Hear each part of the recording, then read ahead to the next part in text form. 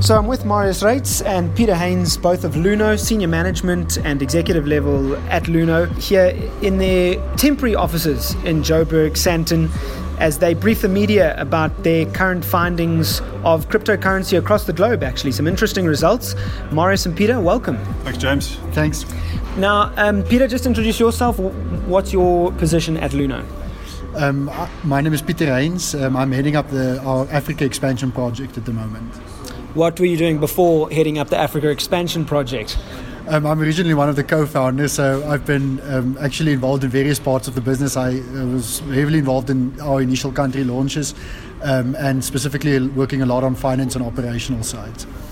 Marius, your current situation, I mean, we have featured you on SA Crypto a few times, but just for people who haven't been introduced to who you are, what's your position at Luno? I'm heading up our African operations, so I look after our companies in South Africa and Nigeria. I'm also building the Johannesburg office, so we launched in Joburg recently, and I'm building this office, an engineering team and also a team to help us launch across Africa. So you guys both spoke about results that actually sort of confirmed what you already believed, but have you seen with Luno now 5 years old, is it, Peter? Maybe 6 years old? You started as BitX. Did you expect cryptocurrency to be where it is today in 2018 when you first started as BitX? I think when we first started with BitX, it was I don't think we had any specific view on exactly how big the market would be or how fast the adoption would. I think we founded and started BitX based on some fundamental principles. You know, the underlying technology, the fact that we believe that it could have an impact going forward. And we've worked sort of from those foundational principles, and so I can honestly say I didn't have any specific ideas of where we'd be, how big it would be. And Marius, you're now up in Joburg, Sandton. When did the idea to branch out from Cape Town into Sandton first come about, and is the vision still the same from when that idea was first sparked? Tell us a little bit about that journey. Yeah, so it has actually been at the back of our minds for quite some time now. So the original idea for this was to build out a separate team to focus on our South African operations. So some context, our team in Cape Town provides services to our global customer base. So our team in Cape Town is our mothership, our core office. So we wanted to split the two offices, have a separate team focusing on the SA country expansion and improving the adoption in South Africa and building the ecosystem, and having the team in Cape Town being only focused on our global operations. So we also recognize that there's a big community and a thriving community in Johannesburg. We will be able to engage more with the community, attend more workshops, add more value to this ecosystem from a Joburg base.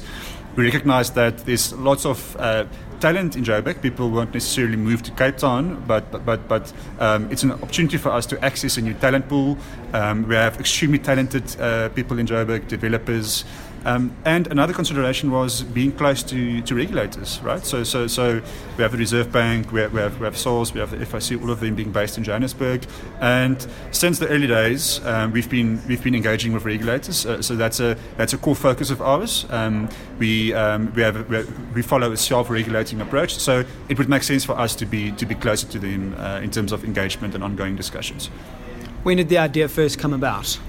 To be honest, I think we first started discussing this idea maybe towards the end of last year, follow-up discussions at the beginning of this year, and then we took the decision to move me from, I was back then I was the payments manager, so I ensured that our bank accounts are properly integrated, proper controls around banks and how we reconcile customer funds, and then the idea was that I moved from payments to the country's role. Since I've been with the business for almost 3 years now, and I know most of the regulators and contacts in South Africa. So the idea was born last year, and we just followed through with it this year. Peter, what were you doing before you launched a cryptocurrency exchange? I mean, back when you guys started, this must have been an extremely risky venture. Yeah, I mean, I think I basically joined just after the Silk Road incident got shut down. So with Ross Ulbricht. Yeah, and all of people going to jail and stuff. So it was quite. it was sort of quite out there. I was actually working on a lot of different tech companies.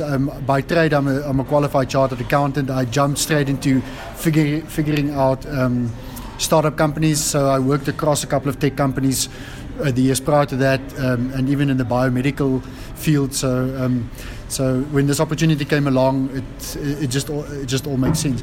And maybe just also to follow on your previous question, I think overall I'm really happy with the way that we've progressed over the past 5 years and where we are now. And I think we have a solid base. We've put down a lot of sort of good solid infrastructure, which is a base for us to basically take Luno into the next sort of stage and to really become one of the sort of household names. If you want to upgrade to a new financial system, then Luno is the place to go. And I mean, today you've outlined a couple of results, which one of the most interesting ones being South Africa performing third highest out of a dozen countries. South Africa third highest on adoption and awareness in cryptocurrency.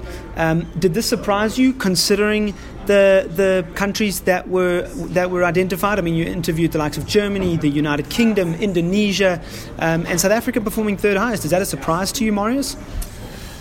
To be honest, it was semi of a surprise to me. It was more interesting was the fact that all the emerging markets where we surveyed scored higher across adoption and familiarity. So the likes of Indonesia, Malaysia, and South Africa scored on average higher than their counterparts in Europe, right? So that was surprising. I think you can draw a line to emerging markets in general rather than South Africa specific. We do have a Bitcoin crypto community. We're seeing a change in mindset with South Africans. I think that's very important. So initially I was surprised, yes, but looking back, being in an emerging market space with potentially a more fragile economy than global, people seeking for alternatives, and recognizing that the South African community actually isn't that small or uninformed than we perceive it to be, right? So now you outlaid three different phases of Luno's plan: bridge the old and the new, which is an interesting one. I must say, I personally respect Luno's approach, bridging the old financial system, the old regulatory system, with the new one. Obviously, there's a lot of cypherpunks that are like, no, we got to stick it to the banks, we got to be independent from them. But that's their choice. You guys, I think, are taking the right approach, especially for mass adoption. People want trust. Phase 2 is grow the ecosystem. I can see you guys are doing that now. The more meetups you guys are getting involved with, etc. But phase 3, I want to talk about leverage the new paradigm. Just talk us through what you mean by that. I mean, that's about 5-6 years away. You want to leverage the new paradigm. What does that entail? That's a very good question. That is, like you said, that's 5 to 10 years, even longer. That's just an estimation of the period. But that's a point where we see people actually moving over to a new financial system. So that's a stage where we don't have a particular hybrid economy. We see people actually moving over to a new system. So that's why I think it might take longer than 10 years even. But that's a state where people out of free will use cryptocurrency. That's a stage where new use cases will evolve. You will see financial institutions engaging, offering products and services to their clients. So it's a future stage where we see the evolution of money moving from the money as we know today to money to a decentralized open cryptocurrency to a future state basically. So it's not I can't with certainty say that this will be the use case, that will be the use case, but we know that will be a state where there's adoption and people use it out of free will. And I mean, also if you sort of look into the future, it's very difficult to sort of predict what the future will be, but the fact is that if you have a system that sort of allows permissionless innovation and access, it'll enable us to build new business models and new products that might not be possible today because of the way that the system is structured and set up. In the future, at this point we all need an account, but in the future your fridge might need an account, your Tesla might need an account so that it can pay for electricity. these sort of integrated networks and systems that we're building, they won't be able to interact with the existing financial system because it's not really built for this kind of sort of technology. So the way that we transfer value, the way we pay for things, might be fundamentally completely different. And if we as Luno, if we're one of the sort of global central players, we can see the adoption. We can help to drive the development of these new products, these new business models, and I think a lot of these new systems will be built by trusted entities that people can look to and that can do it safely, and it's got a very strong reputation for delivering these products and new products and services. So I think it's going to be a completely different world. I think if you look at the internet today, we have systems, business models, products and services that nobody imagined would have been possible, and we couldn't have predicted it. Now let's talk about Africa and your expansion into Africa. I believe Nigeria is sort of your next big market behind South Africa. Am I right? Yes, that's correct. Yeah. We've been operating there also for about 2 to 3 years now. What's next after that? You touched on Uganda in the briefing today. Is Uganda the next big target, or are there a couple lined up? So like I mentioned, we've done a lot of research. We've identified a couple of countries. We've prioritized them, and we're in the process of now entering into those markets and getting ready to set up. I can't give details on exactly which ones are the top ones because it's still sort of early days. We're moving very aggressively into this. We have a dedicated team that's focusing just on doing this and working hard to get it done. So we should probably have a more clear idea of which is going to be sort of our primary ones and the secondary ones in about 6 months from now. All right, understood. You got to be very cagey about how you release this to the public. So just wrapping up, gentlemen, your thoughts on South African Reserve Bank's approach to cryptocurrency. We spoke about a couple of fairly questionable projects being looked into by the South African Reserve Bank, or at least aware of by the South African Reserve Bank. What kind of stance do you feel SARB are taking on cryptocurrency, and is the future bright? So I think, first of all, we have to commend the Reserve Bank for the proactive approach that they've taken. They've consulted wide with other central banks, with the Singapore Central Bank. And I think the approach is that they don't intend to stifle innovation. They don't intend to front-run innovation with regulations. So a very open approach, and I think they acknowledge that crypto has a role to play and that we're reaching a point where we're seeing adoption increasing, right? So I think their focus, and this is only my thoughts, obviously. I know that they're planning to release the initial results towards the end of this year, early next year, perhaps. So we'll soon have some more clarity around that. Clarity will be good. It'll give consumers more confidence ultimately. But I think the approach will be to go after the low-hanging fruits, as they say. So perhaps focusing on consumer protection. So I think an easy one there would be to make KYC or to enforce KYC and AML rules on all exchanges, right? So we at Luno, of course, self-regulate. So we've been following that approach since launch back in 2013, 2014. But of course, you get actors in the industry. They don't have regard for customer security. So I think that's a first step. They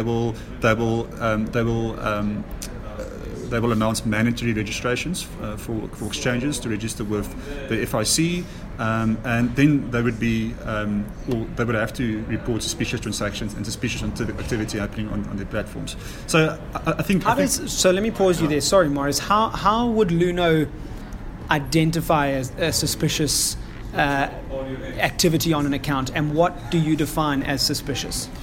Okay, so I think obvious ones, and this applies to the entire financial services industry. For example, if you receive a cash deposit exceeding 25,000 rand, then you have to report that transaction to physical cash or just a general transfer? Physical cash. Okay. Cash. So whenever you receive a cash deposit, you have to report that. So the FIC, they have specific rules.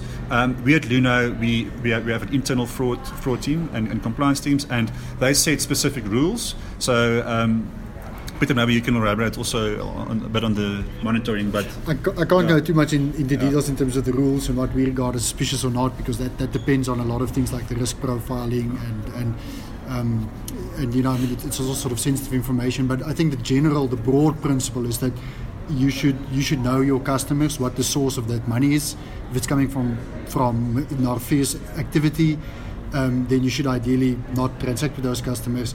So it's typically, if you've identified sources of funds that are from nefarious like activity, then that is what is generally in the industry considered to be suspicious, and that would be broadly things like money, drug money, or extortion, tax avoidance, human trafficking, anything that's sort of illegal that's generating money.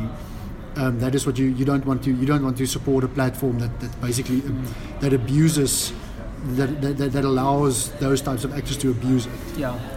Final thoughts from you, Peter. We've heard from Marius. Final thoughts from you in terms of the outlook for cryptocurrency in South Africa and Africa as a whole. Look, I think I'm still very positive about it. Even with a big up last year and down this year, the fundamental principles have not changed for me in the past 5 years, and I don't think they're going to change. And that's sort of the foundation on which we're building. And I think that's a good, solid foundation that we can work from to basically take this to the next level.